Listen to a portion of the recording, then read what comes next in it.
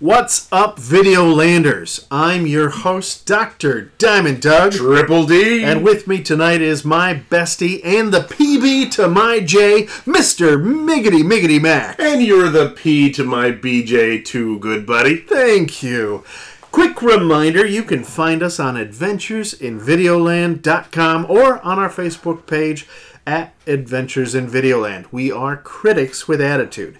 In many of the AV podcasts, you'll hear some bad language. Ooh, an F-bomb. Yeah, perhaps. That's not really our style. Not really. So we'll try to keep this, what do you say? PG-13? Yeah. Maybe a diggity darn. Yeah, and some artful nudity. Oh. Yeah. Also, spoiler alert, if you don't want tonight's movies ruined, pause the episode, watch the movies we're chatting about, and come back later. With that said, we'll be doing something a little different tonight. We'll be talking about some movies that didn't make the Pantheon cut. Pantheon rejects, if you will. Yeah. For our inaugural episode of Pantheon Rejects, we thought we'd start with the first rejected film from Pantheon, or at least the first one that I found on the list on the website, The Breakfast Club. Oh. And then I figured we'd pick one more film whose rejection made some say WTF. Why the frown? Silence of the Lambs. Sorry, The Silence of the Lambs. The Silence of the Lambs. The Breakfast Club and The Silence of the Lambs. Before we get to any of that, let's chat just briefly about Pantheon. Mr. Miggity Mac, what is Pantheon? Well, on Adventures in Videoland, anyway, Pantheon is a movie that hits on all cylinders. A movie that is well-directed, well-crafted, well-written, well-acted, cast well. If it has special effects, they stand the test of time, unlike my language today, and they really kind of give you the feels. They really draw you in. And the language some use for it is essential viewing. Essential viewing. Yeah. So we have... The best of its genre, That is right. And Pantheon, it refers to being in the house of the gods. The house so of the the at the gods. top of the hill. So that's the movies they're looking at. And a council votes on this. There's a council of 9 plus a guest voter plus the Facebook poll. Hold on, carry the one. Yeah, it's 11. There's 11. 11 votes. And they need 2/3 majority of the 11. Now the Facebook poll is 7 of 11. 7 of 11. The Facebook poll is literally anyone in the open Adventures in Videoland Facebook group gets to vote in the poll, and the winning vote, yes, no, in the poll counts as one of the 11. It allows the members of the Facebook group to have at least some say in what's happening. And every once in a while, there's a 1-vote swing every now to and then, move something in. Which means the Facebook poll is what might have pushed you right in. That is correct. So we looked at a couple of Pantheon movies over this past year. This year, yeah. And since we're just doing the rejects, let's chat about the ones that were rejected this year that we chatted about. So this year, we actually opened the season with 2 movies that were rejected. We started with Dear Zachary, which is the first documentary, I believe, that was nominated for Pantheon, and it was rejected soundly. Boogie Nights, which was, in my mind, the first WTF moment of the season, because I thought for sure it would get in. It almost made it.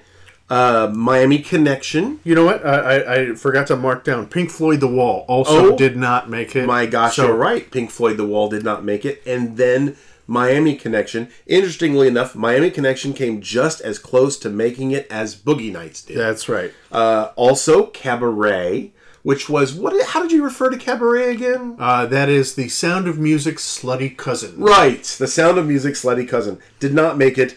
A Clockwork Orange did not make it. I actually thought at first that it was going to, and the more we looked at it, the more I think I saw where the issues were, and maybe the reason why it didn't make it. And finally... Yeah. The last movie was recommended by 2 charming, smart individuals. And well-educated. Thoroughly exposed to the movie-going experience. Yeah, eloquent. Oh, and they... Handsome. They smell great. They smell good. Like, they're the kind of guys who could pull off wearing CK1, the unisex smell. And and ascot. An ascot Yeah. at the same time. By That's the way, right. I wore an ascot to my wife's senior prom. Why wouldn't you? Anyway, unrelated to all Full of disclosure, that, yeah. that's us. We nominated Yeah, the that was last us. one. That movie, what was that? Good Will Hunting, and it was also a Pantheon reject. It's all right. It was our nomination. We made a good attempt at getting Robin Williams into Pantheon, and we thought this was the best bet, but it didn't work out. So we'll talk about all kinds of Pantheon rejects. Today we're talking about ones from the past, from previous seasons. Yeah, as you said, before we showed up. So we're just going over the old files right now. Yeah. We've opened the big rusty steel drawer over here. So just as a little bit of foreplay, Mr. Miggity. Yes. So I have a question for you. Yes. The two movies we're looking at, The Silence of the Lambs and The Breakfast Club. Yes. So both of those movies are movies that if you just throw the names out, most people have heard of those names. They've heard of them. And many people have seen them. People have a distinct feeling about them, yes or no, right off the bat. So my question is as you recollect for yourself of movies that you saw a while back, like a while ago, are there any movies that you watched a long time ago and had really fond feelings about, and then have watched again and you're like, oh Lord, that just Two. Greystoke, The Legend of Tarzan, which I think was a late 80s, early 90s movie, number one, and The Beastmaster. I was also going to say The Beastmaster. Definitely an 80s movie. Yeah. Both of these are movies that I hard sold someone to go with me to the theater to watch them when they came out.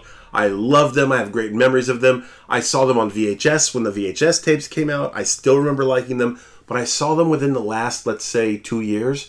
They're both horrible. Yeah. Just terrible, terrible movies. Not shot well, not written well.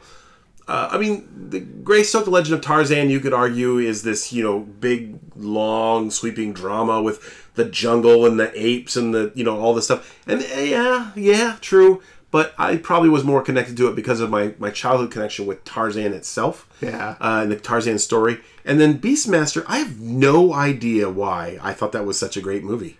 I recall that movie as being just amazing. Amazing. It blew my mind. And I was going to say one of my movies that I was going to say too, The Beastmaster. And along that line, and I might get some guff from this, but The Highlander. Oh, honestly, that probably was 3 or 4 on my list. I thought about saying it when you asked me. Yeah, I still like The Highlander, but I go back and I quote watch that movie it, I'm now. like, wow, he did not know how to speak English well, and like some of the shots and the logic. Hold on, the Spanish sword fighter played by you've got Sean Sean Connery who's speaking with a Scottish brogue, a heavy Scottish brogue. Yeah, and then you've got the other guy who's supposed to be. He's supposed to be Scottish. Yeah. And he's speaking with a French accent. Yeah, he's French, yeah. I know.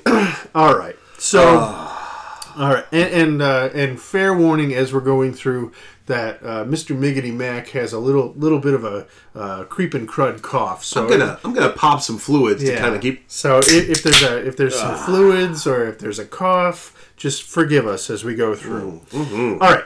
So let's dive into the movies. I wanted to talk about The Breakfast Club first, sure, and then we'll go into The Silence of the Lambs, as one would. So some movie facts just to walk down. So The Breakfast Club, rated R, comedy drama genre, directed by John Hughes, screenplay by John Hughes, produced by Ned Tannen and John Hughes. Mm-hmm. Musical score by Keith Forsey and Gary Chang. Cinematography by Thomas Del Ruth, who later got an Emmy for West Wing, and he was the director of photography for the 1987 Running Man. Fun fact. That's a movie that I thought I would go back and not like, but I like it every time. I do too. Just, yeah. Edited by D.D. Allen in theaters on February 25, 1985, with a runtime a tight 97 minutes. Tweet. Universal Studios put that one out, and I was able to rent that from the Family Video for 50 cents. And I paid $1.99. Yeah. And didn't have to drive anywhere. No, I drove it, and I don't have to bring it back till Friday. Right. So it's good. I found a synopsis of this movie, and could you read that synopsis for me? It sounds familiar, but I'll just go ahead and do it. We accept the fact that we had to sacrifice a whole Saturday in detention for whatever it was that we did wrong. What we did was wrong, but we think you're crazy to make us write this essay telling you who we think we are. What do you care? You see us as you want to see us, in the simplest terms and the most convenient definitions. You see us as a brain, an athlete, a basket case, a princess, and a criminal. Correct? That's the way we saw each other at 7 o'clock this morning. The Breakfast Club. Yep, there's two versions of that. One at the beginning and one at the end. This is the one in the beginning. Yeah, at the end it's a little different. Yep, yeah, because they've discovered who they are. Yes. And they've come to a conclusion. All right, so let's run through some ratings. Can you run me down some of the ratings that we have there? IMDb rates at 7.9 out of 10. Metacritic, 62%, 7 positive, 3 mixed, and 1 negative.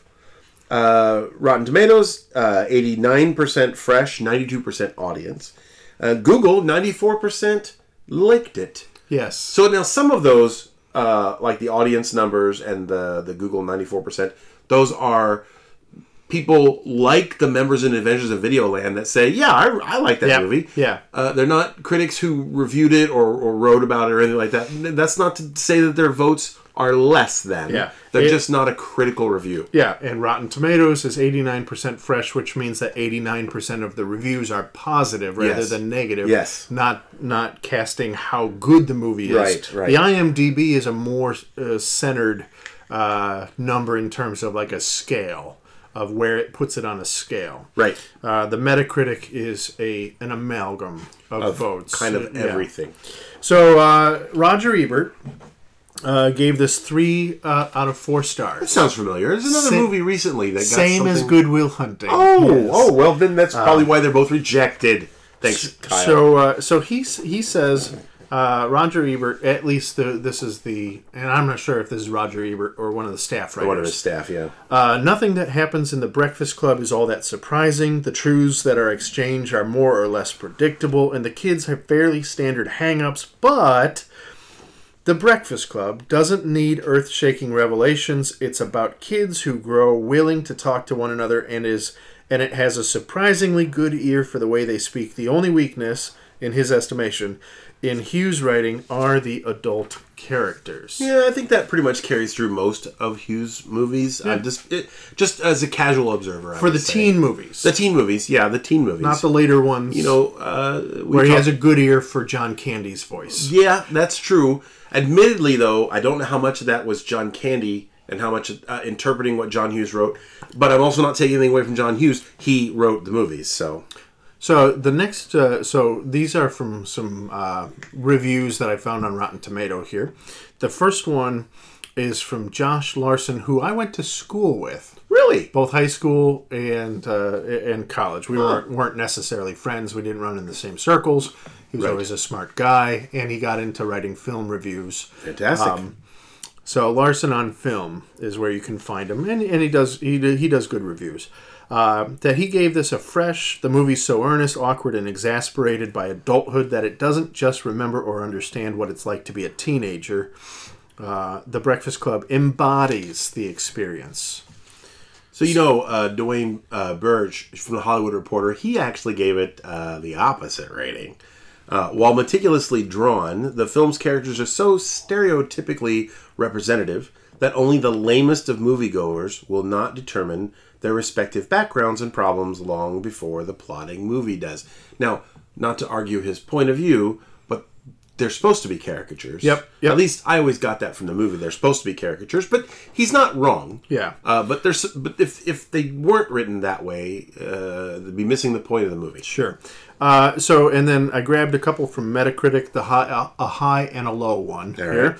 The high one, Brad Laidman, Film Threat, attributed score of about 80 on there. He said, this could have been an unmitigated disaster, but Hughes' way with the material ensured it has a special place in the heart of just about everyone who happened to be in high school while Ronald Reagan was in president. And that is... me. You, Mr. Miggity Miggity Mac, and 1 year for me. Actually, and college. But hey, whatever. No, actually, no. He was out. So 88. 89. Yeah. So I missed it by a year. But high school and college for me both. Yeah. So the negative one, Mr. Miggity Miggity Mac. A Variety staff member not credited, also known as anonymous, which is the current way that when you write negative stuff, you just anonymous. Anonymous. Does director John Hughes really believe, as he writes here, that, quote, when you grow up, your heart dies?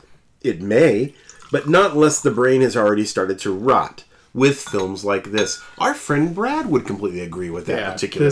This is a sassy pants review. The truth, though, as you say, may lie in the middle, because I believe that there's a review that kind of hits the center TV line. Guide magazine staff not credited, Amominous. Another Amominous. So with an attributed score, about 60 here. Mm-hmm. Says Hughes, though he gives the material a sense of fun and achieves several moments of genuine warmth, too often resorts to obvious cliches, stereotypes, and easy answers, and throws in the near obligatory rock video as well. It was the 80s, brah. Jerk. All right. So, but more fun than the full-on reviews, the professional reviews. We've got the Metacritic hoi polloi reviews. The Joe Sixpack reviews. Joe Sixpack. The Janet Boxwine reviews. The Janet Boxwine and Joe Sixpack. 8.8 out of 10 for most of those reviews. 309 positive, 17 mixed. Only 4 negative in there. Weird. Why don't you read me the top one? 10. Cameron Moorwood. One of the most honest movies ever made. The Breakfast Club ranks with flawless social dramas such as American Beauty? Yeah, I know. So, yeah. Sorry, question mark added from my intent there. Now, I picked this one because it was super fun because apparently Dark Beast 119, as we all know him, is really I will call him the Edgelord because as we all do. He gave this a 0. Ooh. And I'm reading this in only what I think his voice would have to sound like. Okay. Which is, The Breakfast Club is a film for melodramatic teenagers and impudent a-hole critics with absolutely no idea of what it's like to be a teenager. The Breakfast Club is possibly the worst teenage film ever. John Hughes' worst film of all time and one of the worst movies I've ever seen in my young life. In other words, it is a mutant abomination bred by poor directing and crude humor and a true disgrace to the cinema itself. Dark Beast 113. Have you seen 16 Candles? Not Dark Beast 113. Oh, I'm sorry. Edgelord. Dark Beast 119. Oh, 119. No, Dark Beast 113 is sweet as pie. That's a girl. Yeah, she's a girl. Yeah, she is sweet as pie. I am sorry, Dark Beast 113. So, I plucked one more review from Hold on, here. who is this from? Oh, just look on the sheet. Who does it say? Spangle! Yeah, go ahead and read that. Oh, Spangle. This is a great look at high school life. As with real life, everybody has a story and inner demons, whether they show them frequently or not. I really liked the discussions at the end. While this film is a very accurate representation of high school and all of its oddities, it is also very funny. Overall, this is a very good film, and I feel ashamed for just watching it now. That's right. Spangle? I owe you a beer, bro. Spangle. If he's old enough to drink it. I hope so. Now, some people have asked, who is Spangle? Well, I've had people ask me that on the street. They stop me and they go, wait. Who is Spangle? Are you Miggity Mac? Yeah. Who is Spangle? More importantly, who is Spangle? Who is Spangle? Spangle is just so. Spangle is, as we've been doing this over the last year, and I've been grabbing hoi polloi, the user reviews from Metacritic. That we ran across Spangle like 1 week in a row, and then I started searching them out. I started searching them out, and I realized that Spangle has pretty much I find him everywhere. He's a critic on he has reviewed more movies than we haven't found one that he's not on yet. No, so and it's Spangle, male or female. We're assuming male. We don't know. Is a multiple time contributor to the Pantheon Companion series. So it's good stuff. So alrighty, cheers, thank you, Spangle. Cheers to you, Spangle. There we go. So let's look at the receipts. So we can do our BSI, our Butts and Seats Index. Breakfast Club, 1985, production budget of about $1 million. Thank God for John Hughes making movies for not a lot of bucks. Box office, domestic gross was $45.9 million. So it made just alone. It made about $45 million domestically. Ooh, yeah, it didn't make a lot overseas, foreign with 5.6, but it's not a Amerocentric film. Yeah, that's the good term. Yeah. So for the Butts and Seats Index, with a 1985 ticket price of $3.55, that's from a list from Box Office Mojo that I grabbed. So if you do the math, that it has Butts and Seat Index for domestic gross of 12.9 million people saw it in the theater. Yeah, I would say at least 3 of those were my butts in the seat. So it's got a 12.9 million for BSI. Comparison, I figured one would be 16 Candles. Once also you read John Hughes. Read through that. So 16 Candles, 1984. Budget $6.5 million. I think that was for all the special effects. I don't know. Domestic gross $23.6 million. Still profited. Average ticket price $3.36. So a Butts and Seats Index of 7 million. Yeah, so not huge. No, but the Breakfast Club certainly brought in, pushing double, not quite double. If I recall, and I might be wrong on this, but Fight Club had a 5 to 6 million BSI. Yeah. So Fight Club did much better on video than right. at the theater. So compared to, let's do Ferris Bueller's Day Off, which was 1986, another John Hughes film, budget of $5.8 million. Grossed $70 million, so it made $65 million, give or take. I remember Ferris Bueller being marketed a lot heavier than the other 2 movies. So, and that might have gone into the budget on there. Average ticket price in 1986 of $3.71, so it had a BSI of 18.9 million. Breakfast Club was 12.9. This has 6 million more people. He bumped about 6 million seats with each progressive movie. Yep. 7, almost 13, and almost 19. Yeah. So then I was trying to think, okay, what's another film? Not John Hughes. High schoolers, comedy, maybe a little bit crass on the edges, kind of a deal. So American Pie. That's a good one. 1999. He has sex with an apple pie in that movie. Budget of $11 million.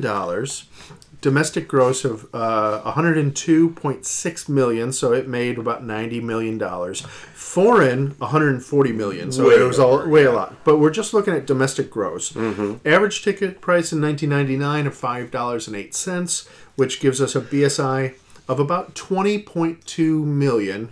Yeah. Just a little bit more than Ferris Bueller's Day Off. Right. So they're in the same ballpark. But a little less than half more than the Breakfast Club. Yeah. So those are some numbers right there. As far as this film goes, The Breakfast Club, and you are a child of the 80s. You were in high school around that same time. I graduated in the 80s. Graduated both high school and college in the 80s, and so this was sort of right up my my young alley. Sure. Yeah. So as far as this film is concerned, as far as a Pantheon nomination, how would you say that this is unique? First, how would you say this is unique was unique as a Pantheon nomination? So it was an early Pantheon nomination, of course, but the movies that make Pantheon, not all, many of them are these major classic, well-made, stood the test of time type movies that have been, they've been around a long time, and they're like The Godfather, or, those movies, and they're just almost wholly accepted as good movies, right? Yep. And this was not necessarily accepted that way. It was aimed at a very specific audience, at a very specific target market, a young target market. Now, those people are now, like I said, my age. You're to my age now. Yep. We're on the edges of the window, I suppose. Yep. But the point is that as a Pantheon nomination, this is one of those that I would suspect was nominated because it would be like a gut reaction. Whoever nominated liked it, and they thought, well, everybody likes this movie, so it's going to make Pantheon. I wonder if this was more a unique Pantheon nomination because of maybe the definition of what should be a Pantheon-worthy movie hadn't quite been nailed down. And fair warning, not fair warning, but just cards on the table is that we went to go find the original nomination and couldn't find it. Couldn't find it. We asked Brad about it, and it didn't pop up. I think that this was Brian Steele, maybe. I thought it Brian or Kyle? I don't know. I don't remember. Yeah, I do care. So, what about challenges of this movie as a nomination? Yeah, the problem because it's aimed at such a narrow market. When you read people's reactions to it, even on Facebook today, the day we recorded this podcast, the reactions were polar. There were very few in the middle. They were completely on the edge. Either it was people who were like, I don't relate to this movie. I didn't go to that kind of high school. I didn't know any of those people like that. Or they were, this reflects exactly what I remember high school to be like, at least in my memory. And so people are latching on to it or rejecting it for completely interpersonal reasons. Yeah. I didn't hear a lot of discussions of cinematography, score. Yeah, it was casting. A lot about how you identify with it. And along that line, I mean, just like, again, cards on the table about this movie. It's white. It's a white movie. And John Hughes was making movies about this imaginary town, Shermer, which is a Illinois. Chicago suburb. Yeah, it's northern. He grew up in Northbrook, Illinois, which is on the northern side. So it would. I hate to say it this way, but it would obviously be that kind of a school because it was the kind of neighborhoods in the town. If you look at Ferris Bueller, Ferris Bueller shows more kids in the school than this does. This shows just these kids. Yeah, you don't see any other kids. Well, and well, beyond the fact of, and this is not talking about forced representation or anything like that. No. In terms of a concept, but because it is a narrow swath, like it's a narrow cut. That the market that people who will identify with it, it's like these are white people problems. Even if if it's not necessarily the case, it's like. These are the problems that are associated with this swath of only associated with them, but specifically associated with them, not solely white people. So at least on the surface, that it's got a level of it's got a thick skin where you'd have to get through it in order to identify with it, because just on the surface, if you're not represented in that movie, or the problems that you have are represented in the movie, or like even with Brad, when he talks about the movie, I didn't go to a school like that because I went to a very small private school. Private school, exactly. Yeah, so people... I went to a very small school. There were less than 25 kids in my graduating class. My wife was the class behind me. There were 23 in hers. And even so, I completely associated with this movie because I saw kids from my school in this movie, even though I went to a very small school. Yeah. Brad's school was smaller, let's be honest. But even so, as a ratio, not that much smaller. How many kids were in your graduating class? 100.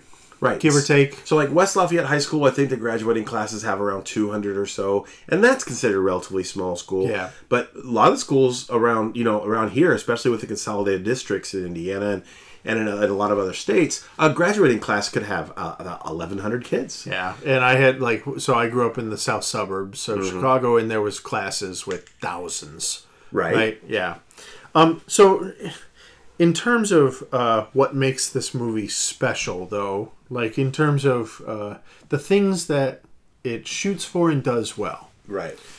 that, like The Silence of the Lambs that we'll chat about a little bit later, is it leans on the psychological side. Like, it messes with your head. It does. The Breakfast Club, it's not messing with your head, but it's poking around in your head. Specifically, the adolescent experience, which is the vehicle. Adolescence is the vehicle.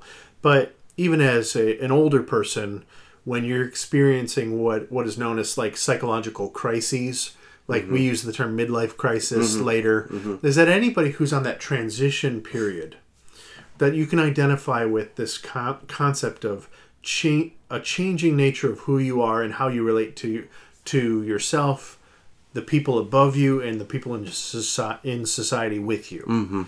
Yeah. Well, high schoolers specifically, I still struggle with this, and I'm clearly not a high schooler, but high schoolers specifically deal with a lot of different topics, but some of the real common themes are feeling like they belong to a group of some sort, or feeling like they don't belong in the group that they are clearly in.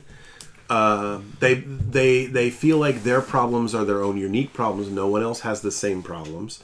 They feel like people don't understand their problems. Yeah. And for those specific topics, the Breakfast Club addresses many others, but those specific ones, right towards the front, where these big caricatures are drawn out, like the one reviewer said, the caricatures right in your face, and then you're supposed to think that that's the whole channel that character sits in, and then as the movie goes on, you realize that the things they hold in common far outweigh the things that the way they're different, and that they actually belong in a group together, not because they're there on detention, but because they hold this sort of common thread between them. There even ends up being love interests, at least hookup interests, but love interests between them that you wouldn't have expected, and they actually put together. They lean on one to write the essay. They lean on one to provide the pot. Everybody does something, right? Or like yesterday, I had posted on my own Facebook page about that because I've got one kid in college, one kid who's a senior, one kid who's a freshman, and I'm in this phase now where my kids are one by one, they're just kind of like dominoes falling out of my life, right? And then I had posted about that on social media, and a whole bunch of people my age who are from all different walks of life said, "Oh yeah, no, I get it, I get it." Like, so, and I'm not necessarily very much like a lot of the people who commented, and yet we have that connection. Yep. Which is kind of like what's going on here, where like they're not all like each other, but they are. They are very much alike. So I found an article, like I was looking up like academic articles on this, and I found one where it was a therapeutic psychiatry article that was talking about the concept of how to teach and talk about psychological issues using this movie, because like what you were saying, you were just listing off the things, right, like things, crafted identity, feeling alone while you're in a group, about like how do we deal with trust, and how do we deal with issues of how the people who nurtured us, and what if they didn't do a good job, right?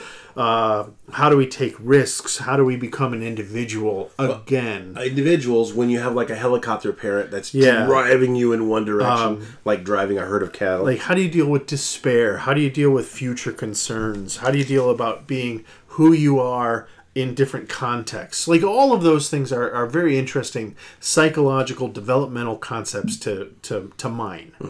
And the movie touches on those. And I think that's one of the reasons that this becomes an enduring movie, is because it starts these conversations, which aren't limited to 1984. Right. It is linked to the age, or to a psychological crisis. A crisis of some sort. So let's, if it's all right, we'll walk down some categories, because we had mentioned like what is Pantheon earlier, and we list acting, directing, and blah blah blah. Sure. So, tell me, acting. What do you think? So I think that for the age of the actors and for what they were asked to do, I think that it was acted well, with the exception of, and I know people like the gosh, I can't remember his name now, that played the principal, Vernon. That, God rest his soul, I can't remember that actor's name. With the exception of his character, I thought the other characters were acted very well. Yeah. I thought that they played the roles they were asked to play. You mess with the bull, you get the horns. I like Judd Nelson's character. I never was Judd Nelson's character, but I felt like I should relate to him the most. And of course, in the end, he gets the prize. He gets the princess, so that's cool. Paul Gleason. Paul Gleason. That's the principal. I always thought his acting was forced and over the top, but that's just me. For me, on terms of acting, is that there's one standout in the film. Okay. Anthony Michael Hall, yeah. That he nails the role top to bottom. I believe him every second he's on screen that he's an awkward teen, because he was. Well, he really was, yeah. Yeah. But he really drove the home. He drove his role home, and I thought he did a great job with it. And then I thought that, like, let's throw the adults out, because John Hughes was one of the adults, for Christ's sake. He drove in Brian's. Yeah. He drove in Brian. He drove in Anthony Michael Hall. So, like, who's his dad. I didn't care for the adults because I thought they were one-dimensional. Yeah. Even Carl, yeah. And that's because part of his story got cut out later. Yeah. But for me, like, there's a couple moments between Molly, like as acting goes, Molly Ringwald, and I know people love him and he's iconic, but Judd Nelson, I liked his character. Come on, like I watched him, I'm like, dial it down, Sparky. That is like you're overacting. Here's the thing: I knew a kid in high school who was very, very close to. Acted, I did too. Talked, behaved the same way, with the same like crazy outbursts, and would like climb up on something and then break something, tearing pages out of a book nonchalantly. Exactly that. I would name this person, except he became the mayor of the town I went to high school in. Yeah, you can't name. So anybody who lives in my hometown, you know exactly who I'm talking about. Well, and I had a kid who dressed like him, talked like him, looked like him. However, Judd Nelson was that kid if they boiled him down to a distillate. A distillate. True. And like, yeah. Ali Sheedy's character, I thought went through the most change. Not just because they put makeup on her and dressed her up, but she went from non-vocal, non-communicative, nothing, to having conversations and finally like being a human being by the end.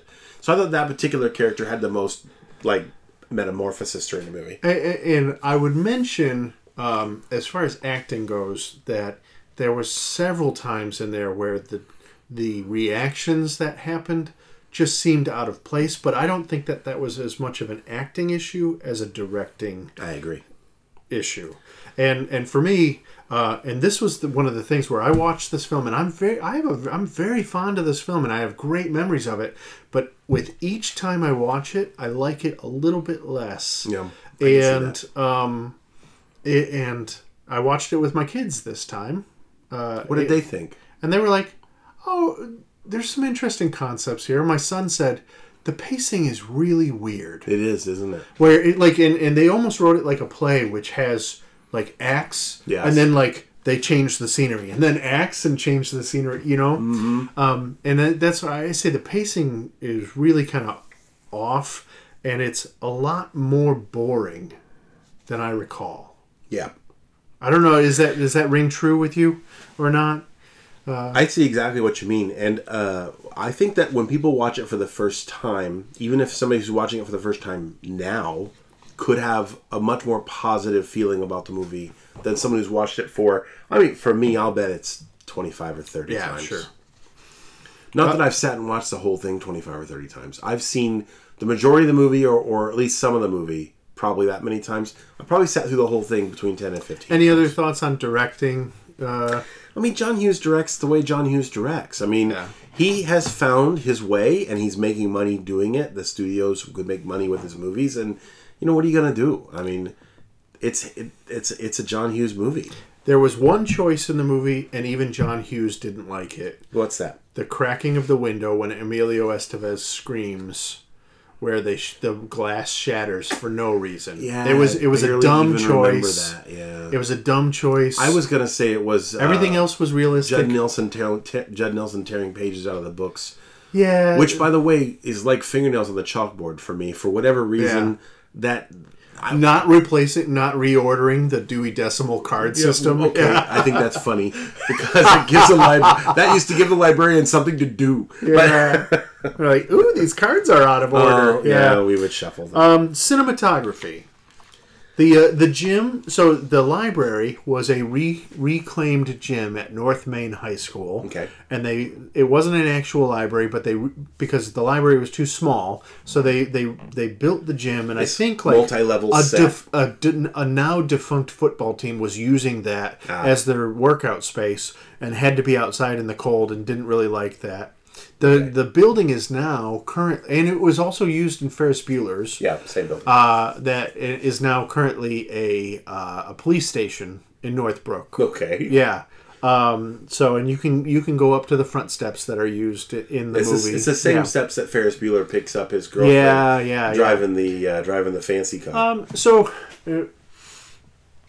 I liked the look of the library. It was like, wow, this is a pretty elaborate library for a public high school. I think that library was reused in another movie. Yeah, maybe. A horror movie, yeah. Mm-hmm. Or something like it. Yeah, I mean, I believe it was. It looked exactly the same. But for me, most of the shots were...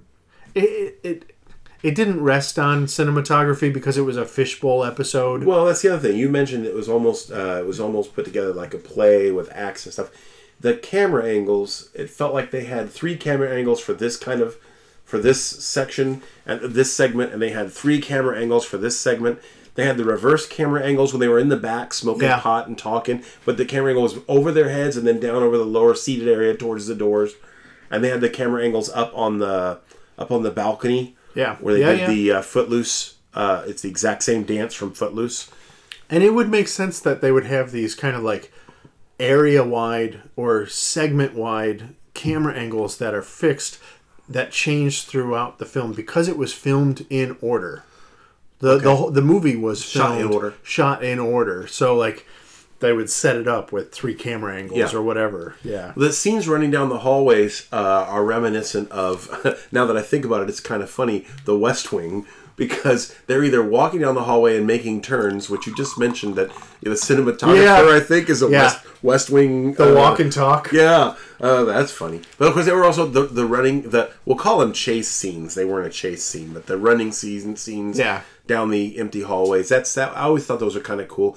Those in my mind were the Scooby-Doo scenes, you know? Because like you have a shot of down the hallway and they run past the T. They either run past the T or you're seeing them run down the hallway and then skip, 9-degree turn to the left. Yeah. What do you think about the score? I love the music in that movie. I had the album for years on cassette and then later on CD. I'm sure it's somewhere in my mix of MP3s. I will say this. The score, I thought I would like more than I did. Oh, yeah? Because I was my mind was overwhelmed with the concept of 2 songs. Okay, which ones? Don't You Forget About Me. Sure. By Simple Minds. Only hit. Written by the... Only at the end of the movie. Written in the beginning and the end. Okay, fine. Beginning and end. And then the scene where Ali Sheedy walks out. When they're reading the essay. Yeah. That's right. And the scene when Ali Sheedy comes out with the makeup and it's like... Bah, bah, right. Bah. The rest of it... ton of straight up just like 80s regulars. Like I would have heard on the radio daily. There's a couple other songs that show up. But they're just underwhelming. And then the musical score that goes with it, I can't remember its own original anything. score. It's almost like they wrote a bunch of music that hinted at other 80s songs, but they weren't. Yeah. So like for me, the score, it was like it's got two really high notes, and like I know that there's the dance scene that has the music, but I don't really care for the dance scene in there. As I mentioned, the dance scene up on the balcony, the one with just Emilio Estevez, is almost step by step, move for move, the same as Kevin Bacon's Footloose solo dance in the grain barn. They That's are good stuff. almost exactly the same. I'm pretty sure that, I don't remember which was made first, but one is an homage to the other for sure. Yeah. What about the screenplay? The dialogue, the screenplay. I mean, we kind of talked about it already, but I don't feel like that stands out. I do like the characters and the way they're put together, but like you said, Judd Nelson's character is way over the top. Ali Sheedy's character and Which one?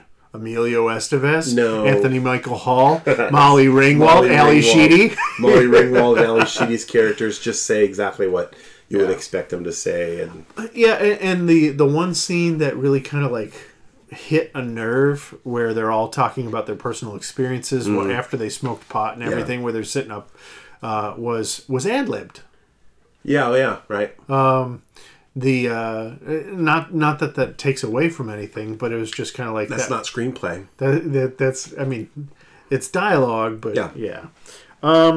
There's no really special effects to speak of in this film. No, not that I could think of. Nothing special. There was one gag that I really liked where The door kicking the chair out. Yeah. Where he's like, it's not going to work, and then like the door, and then they put the other thing in the door. Right. That was fun. I'm not sure that supports I'm not sure that's along with the fire code. What would the fire marshal think? Those were some fun gags. In there. As far as awards go, this movie didn't really win tons of awards. I think it shows up on like an AFI list of things that you should watch. Right. But again, watching this movie, as far as like asking the question, the council voted no, and it was almost a split vote. I was going to say they only had 9 votes then. Yeah. It was 2016, way back in the origins of Pantheon. It was 2016. There were only 9 votes, and it was split 5-4. Yeah. Now they had to have 6, 7. They still had to have 7. I think they had to have 5. 5. You know, like 2/3. They'd have 6. They needed 6. They needed maybe? 6. Yeah. Okay. Yeah, they needed 6. If there was a Facebook poll back then, that would have said yes. Probably. But it was 5-4. It didn't make it. And as I recall reading the responses, which you can still find on Adventures in Videoland on Facebook, the responses were almost polar. Hated it and loved it. And so, I did not make it. It was rejected. Did they make a mistake? Yeah. Was it a mistake? Well, how about this? If you were on the council, how would you vote? Gary, my friend Mr. Miggity Miggity Mac. In 2016, I wouldn't have had the experiences I've had in what is and isn't Pantheon now. I would probably have voted yes. But today, if you were on the council in 2019... I would really feel bad if I said no. So... You'd feel bad if you said no, so you don't want to say no. Well, okay, let's put it this way. In my head, I have like probably 4 reasons to say yes and 3 reasons to say no, so I'd have to say yes. Well, I don't think that math checks out. Yeah, because 4 is bigger than 3. And for me, like, I would have thought if you, without having watched it, without having known anything about Pantheon rules or anything else, like without having rewatched it, without having rewatched it, without that, if you were like, is Breakfast Club Pantheon? You're like, of course it is. It's essential. Here's the other piece. Is it essential viewing? Is this something that if you're a movie buff, you should have watched this movie? And I think the answer is yes. The problem is, not enough people apparently think that, or at least not enough people on the council. Yeah. For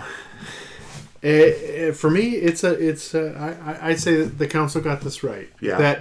And I think that the council got this right, not just on voting no, but the council got it right on how close it was to no. Fair enough.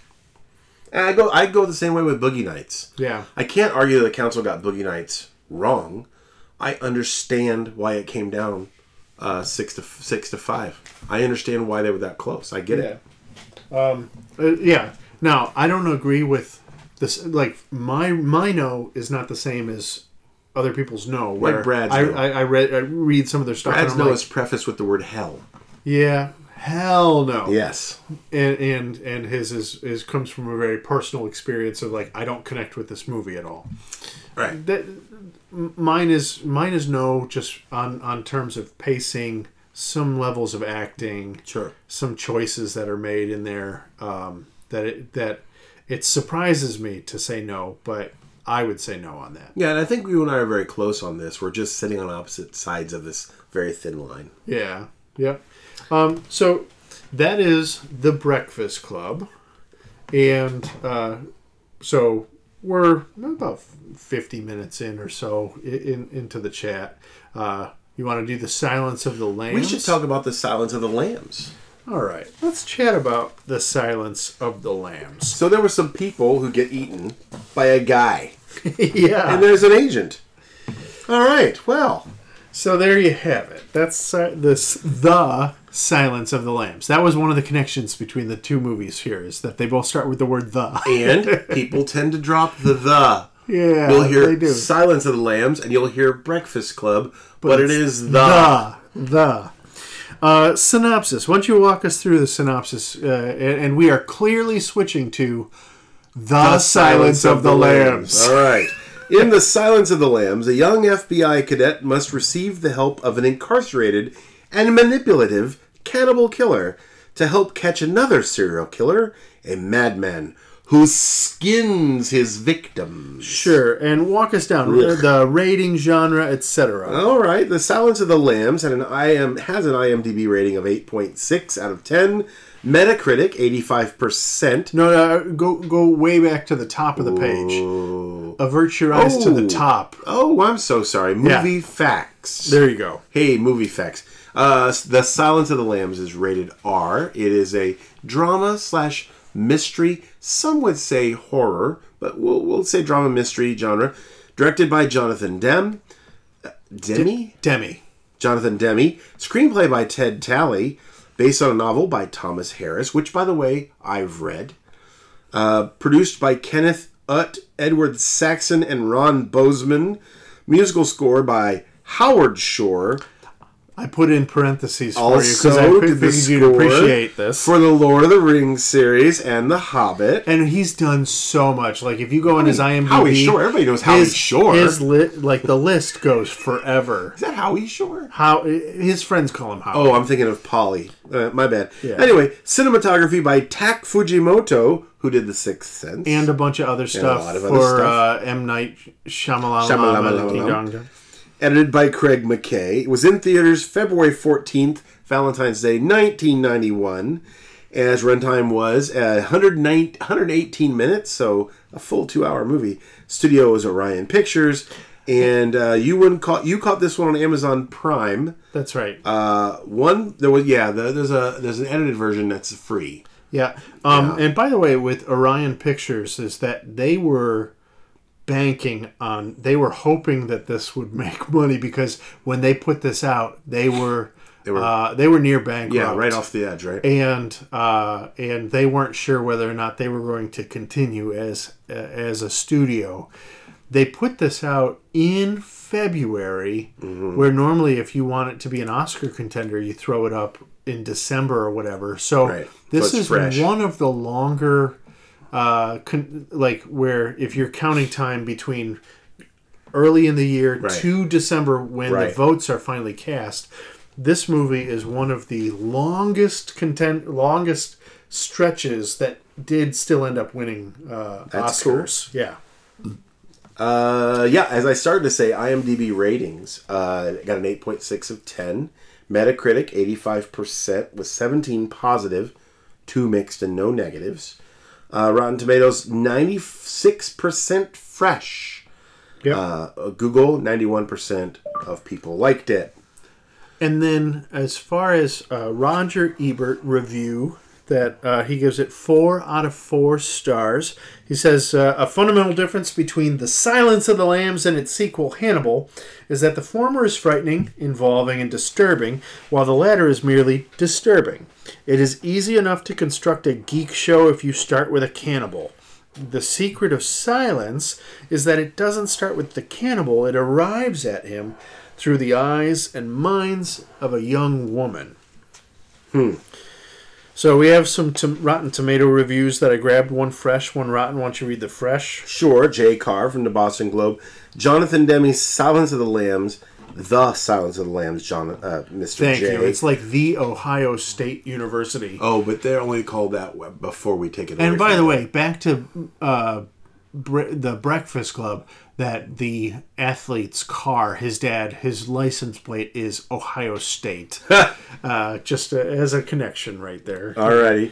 The Ohio State. The Silence of the Lambs has everything you want in a popular thriller. It's stylish, intelligent, audacious rather than shocking, and stolen by a suave monster you'll never forget. Now, the other one that I grabbed from Rotten Tomatoes that I came across was Gene Siskel, because Siskel and Ebert often go together, and I found it very interesting that Siskel and Ebert departed from each other. They used to argue quite regularly. Yeah. So on this particular film, they also depart, where Gene Siskel's review is labeled as rotten. Foster's character, who is appealing, is dwarfed by the monsters she is after. I'd rather see her work on another case. Wow. 2 out of 4 stars. A little harsh there, Mr. Siskel, sir. Metacritic reviews. You try that name. So from a 100 from Susan Waschulner from USA Today. For the listener, there are two vowels in a word with 5 syllables there. So Susan W. from USA Today says, a movie with this kind of haunting power comes only along once every decade or so. Ooh. Well, a 50 from... This was the lowest I found on Metacritic. Jay Scott, a 50, the lowest one there, from the Globe and Mail, Toronto, is Surrey, but the plot is squeezed dry in this Bloody Valentine from Hollywood and becomes annoyingly predictable. Thriller stumbles on its own success. Now, this was similar to a review that I read from Brad, I think, on this one, where and somebody else, where... They said, and I think somebody else said this, maybe Nathan or somebody was like, it got predictable or something like that. I would agree. So, the Hoi Polloi. I'll start with the first one. We've got a high 10 from Jameson 12. JP! This is the greatest thriller ever created. The Silence of the Lambs isn't scary as it is thrilling. You'll be on the edge of your seat and you'll be awestruck by Jodie Foster's and Anthony Hopkins' captivating performances. Woo! Well, a rating of 2 from Ted K. There was not a lot. There was 13 negative out of the 631 reviews. You had to find one. There was 13 negative. Ted K says, Anthony Hopkins gives the most overrated performance of all time. He way overplayed it. Aside from that, the movie is really quite dull and unexceptional. I'm mystified by the positive reviews and never understood this movie's appeal. Yeah. Now, I found one more review here that we should read. I don't see it. Is it on this page? No, it's right here. You know who it's from? Spangle! So we get a 10 from Spangle. 10! Spangle! 10! Only because he could only rate it up to a 10. Are we good right there? All right. How anybody could not like this movie is beyond me. Director Jonathan Demme did a fantastic job, and all of the actors were marvelous, especially Hopkins and Foster. The film is an 11 out of 10. Oh. A 10 out of 10 doesn't do it justice. 11. Oh, Spangle. Oh, Spangle. Oh, Spangle. Oh, Spangle. Spangle. Salute. Oh, by the way, I have with me right here. Ooh. I picked What's up from the store. A red wine in a fancy bottle with wood. Here. Hold on. Oh, pour me a little bit. Yeah. And here, I've got a little bit. I'll pour myself on this. And you know what this here, and let me grab yours right there. All right. All right. There we go. You know what would be good with this? Some fava beans. Yeah. What I have here is a nice Chianti. Because... Is there some liver? A census taker tried to test me once. I ate his liver with some fava beans and a nice Chianti. Yeah. So... Shiver. So I have a Chianti for us today. Delicious. And let me tell you about the Chianti. Hold on. Is it It's very red. It tastes a little dry. You taste. Hold on. Does it taste like wine to you? I don't like the dry wines, but you know something? With some fava beans and a human liver, this would probably be amazing. It would. And by the way, I read a little review on this that said that there's an internal joke in this scene, which is very famous from the movie, is that the three foods that are mentioned, so you've got liver, fava beans, Chianti, a wine, that there's three foods that a person who is on monoamine oxidase, that there's, let me find, so I can say this correctly, there's monoamine oxidase inhibitors. Okay. Is the medication that you would give to somebody who is deeply psychotic. It's an antidepressant of sort, to people who are dealing with social phobias, and it's a last resort medication, and they shouldn't. And eat. There are three foods that you cannot eat while you're on these drugs to keep you sane and not psychotic. And those foods are wait for it. liver, beans, and wine. Red wine. So he was saying, I was not on my medications. Or I was bypassing them. Yeah, so I appreciated that. That's all right, good. So that's just a little fun fact. The receipts of this Silence of the Lambs 1991 had a budget of $19 million. It made $130.7 million, a lot more overseas. So it made $110 million. Tickets were a little more expensive in 91. Average ticket price in 1991, $4.21. So this had a BSI of 31 million, more than any of the movies we've mentioned tonight. People saw this movie.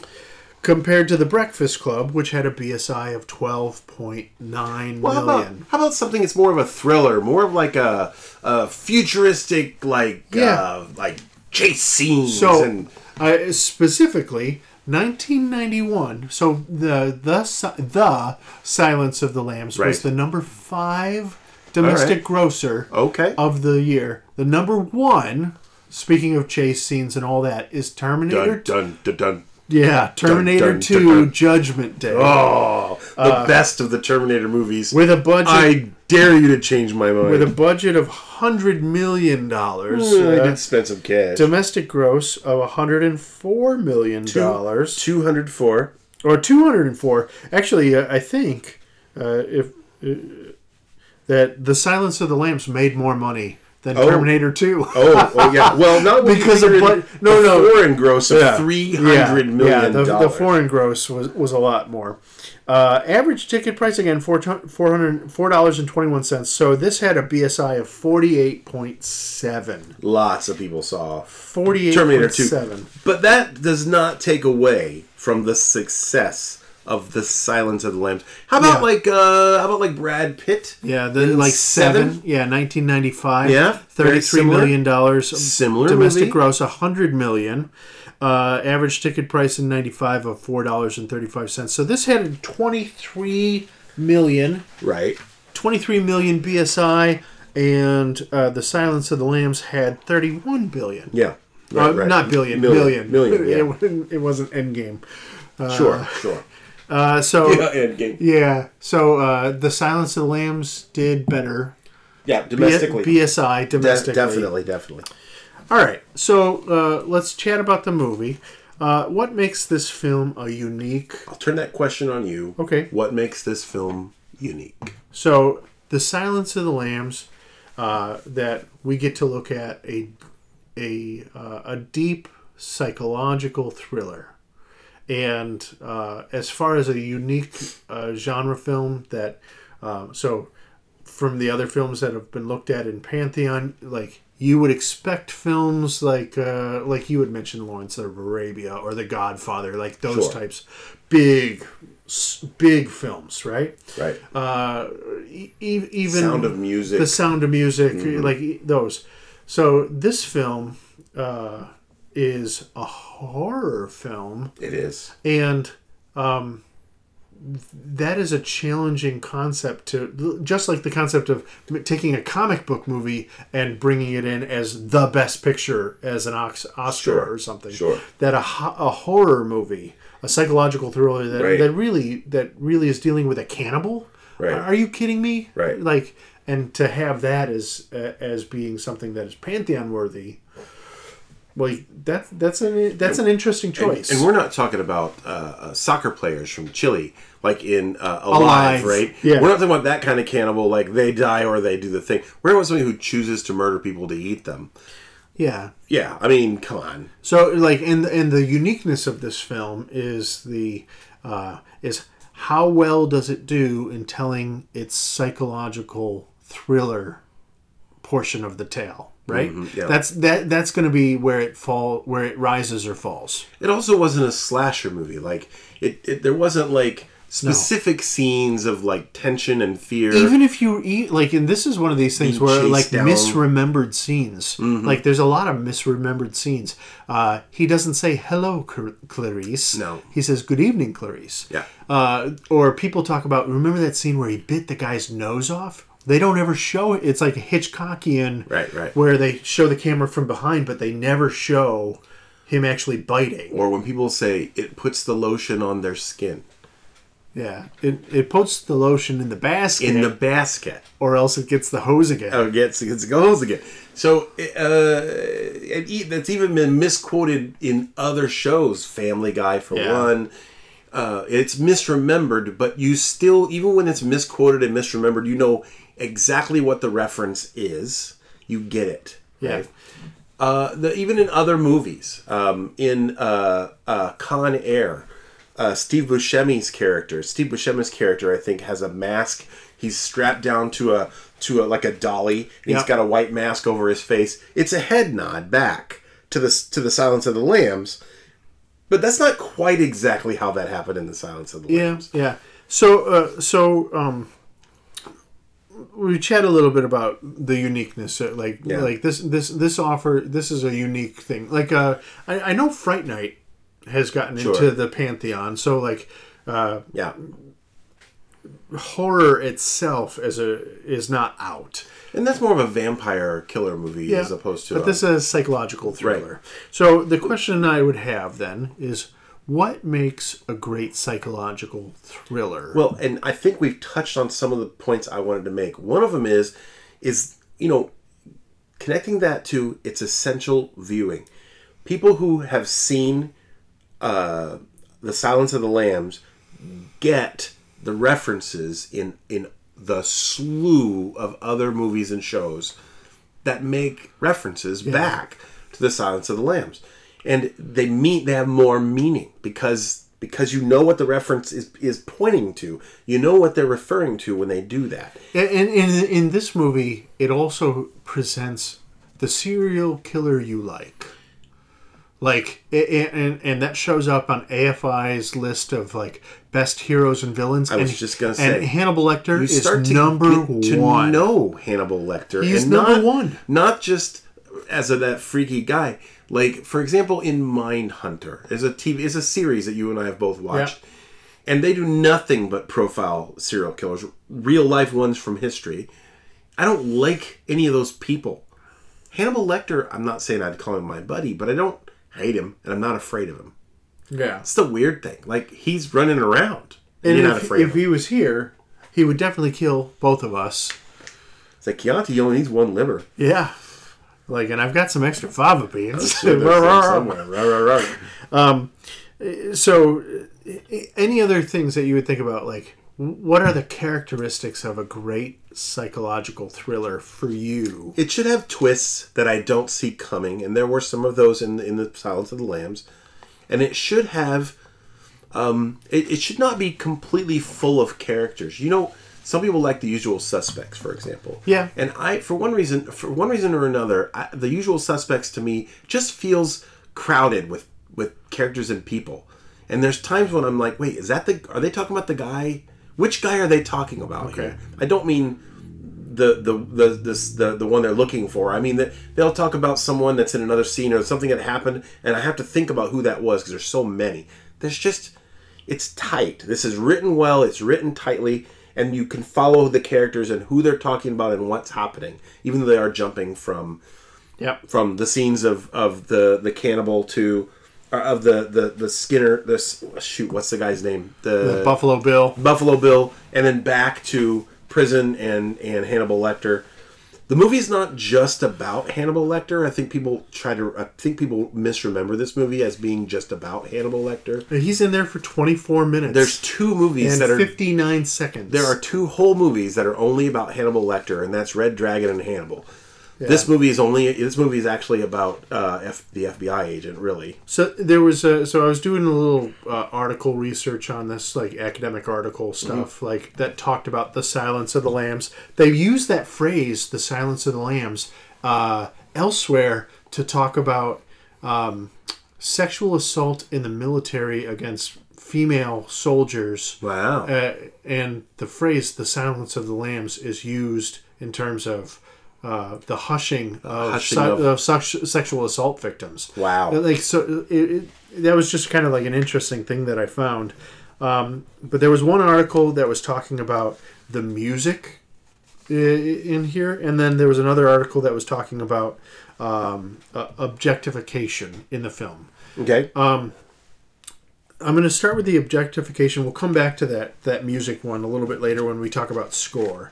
But the quote that I came is, and I thought this was interesting, and it's a way to connect with the movie, is that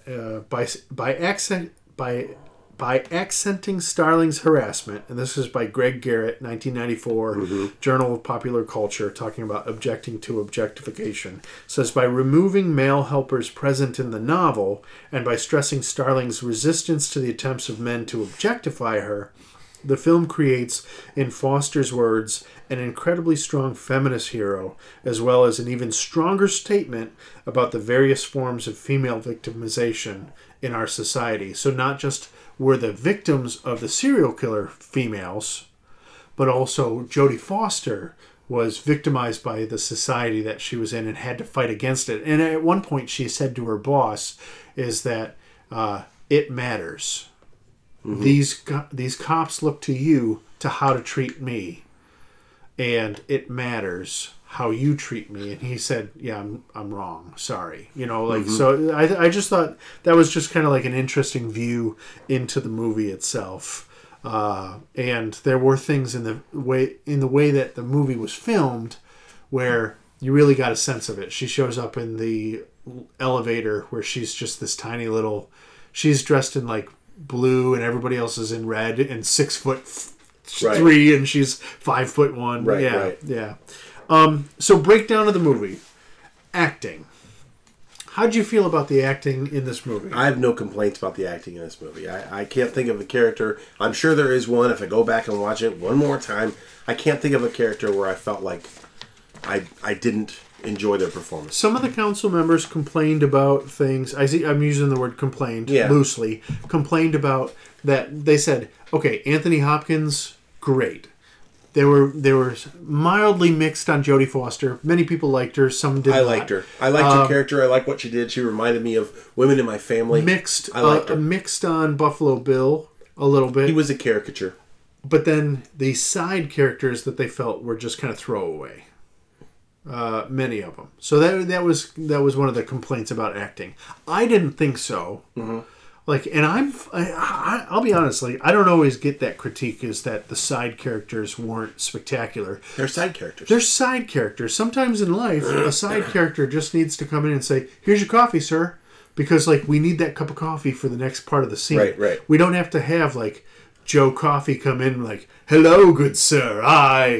My servant of the coffee nature has come with your coffee today." We don't need to Shatner-esque every character that comes in. There's something in the cup.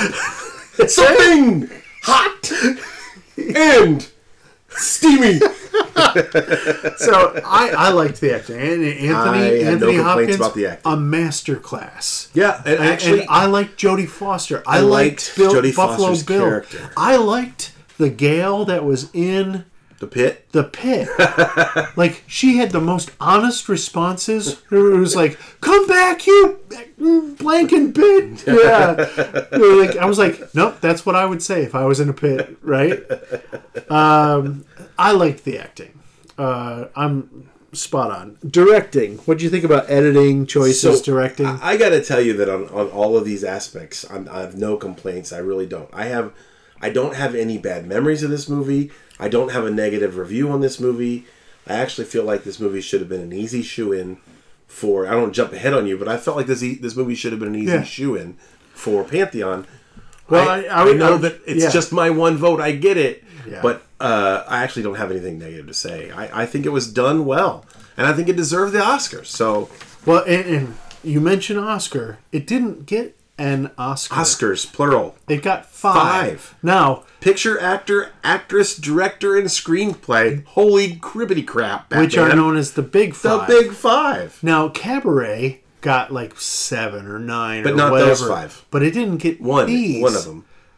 So no supporting actor. And it definitely did not get Best Picture. No, it got supporting actor. That was one of them, yeah. Yeah, so it didn't get Best Picture, and this movie totally did.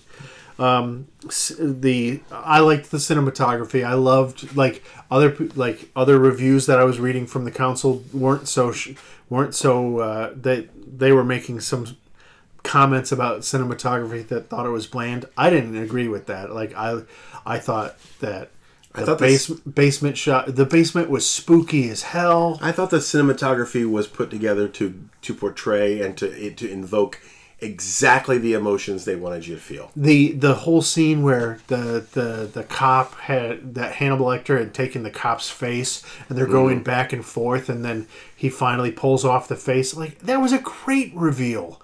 I thought that was like played very well. I loved how, even though Jodie Foster shouldn't have been alone walking into the house that she was walking into the end, and you have the cops going to the wrong house, and she's in the right house, playing back and forth. I thought that was done very well. I thought it was done well. The score, even though it's very simple and it's mostly just a theme that shows up over and over again, like Jaws, that I thought it was done well. And then the music that they use, and this is. That they use some classical music where in the film where Hannibal Lecter is playing some classical music. Yeah, I was going to say it made sense. There was an article by Thomas Fahey where he was talking about killer culture, classical music, and the art of killing. Okay.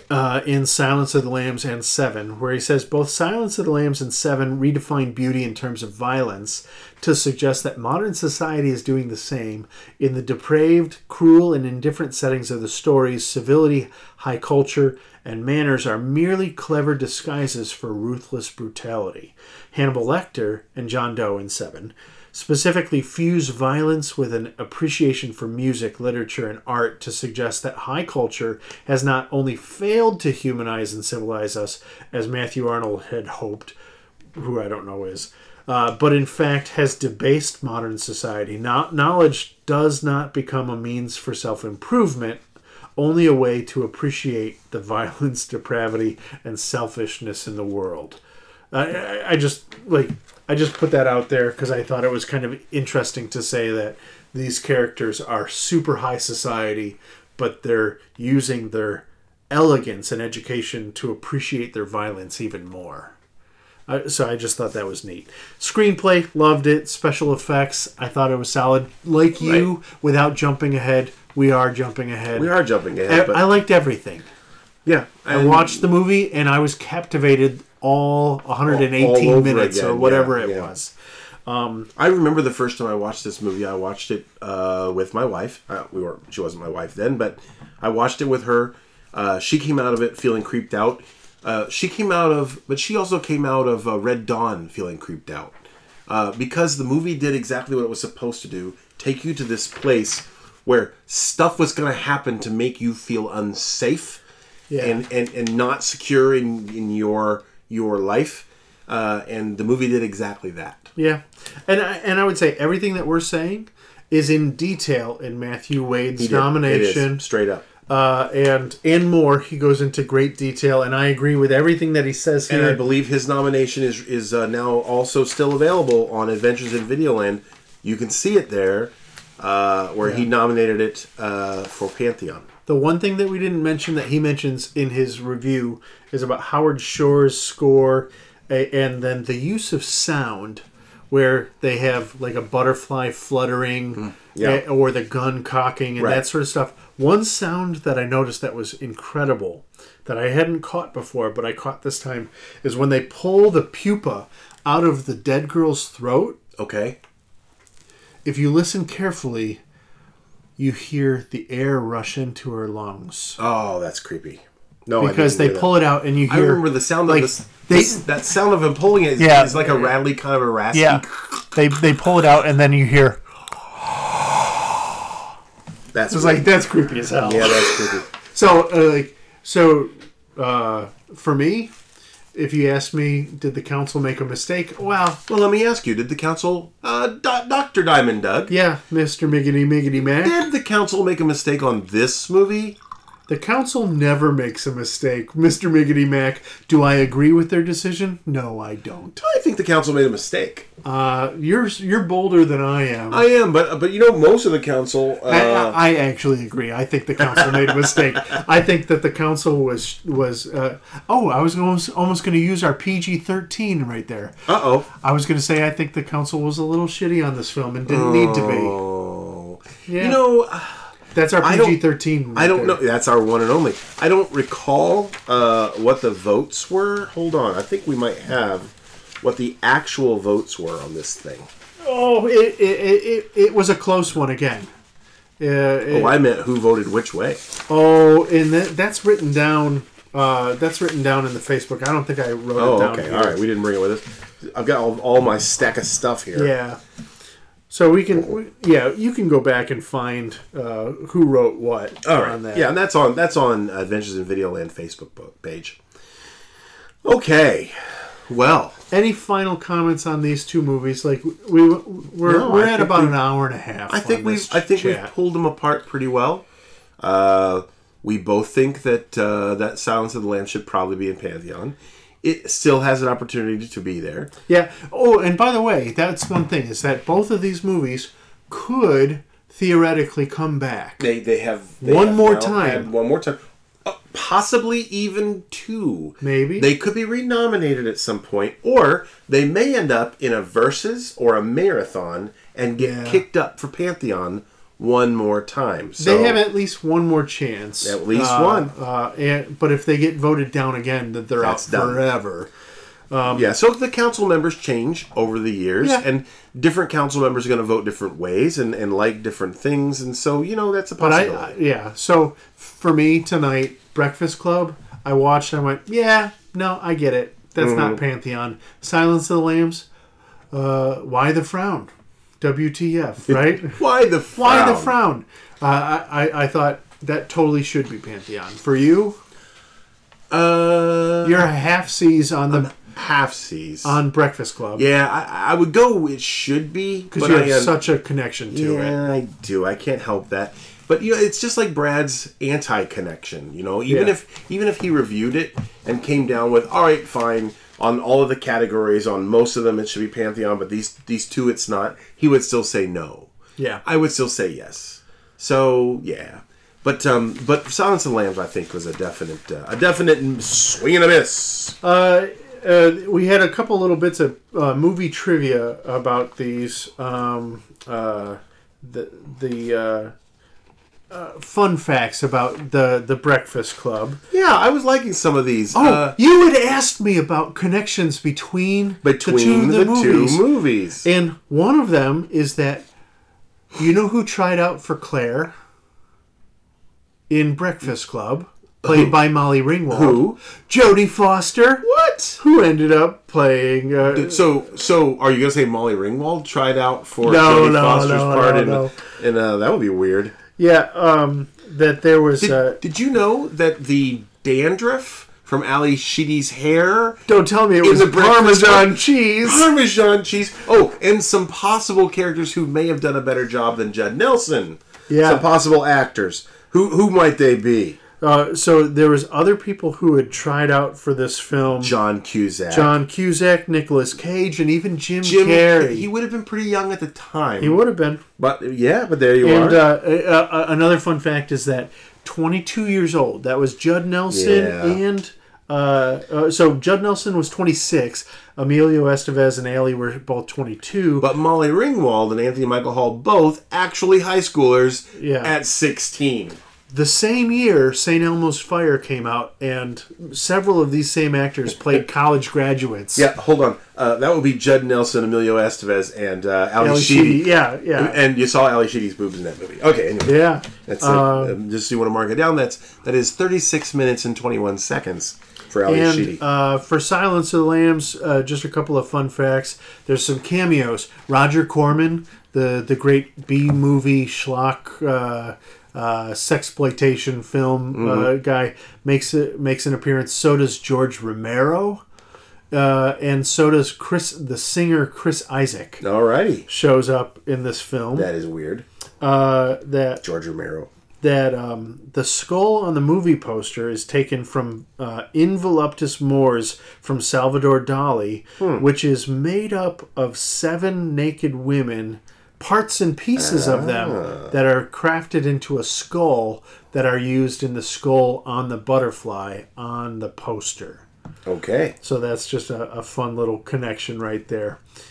Gene Hackman was going to star in this film. Michelle Pfeiffer at some point was going to be in. Sean Connery was a first choice to play Hannibal Lecter. That would have been so different.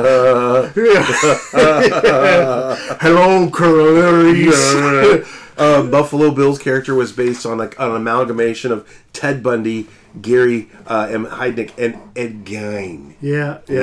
Creepy. There's lots of other things that we could say about these, but we will be respectful of the time of our listeners here, and we will come to a conclusion unless you have any last thoughts, Mr. Miggity Mac. I would love to go get some sleeps. All right. So as always, I hope everyone enjoyed our conversation tonight.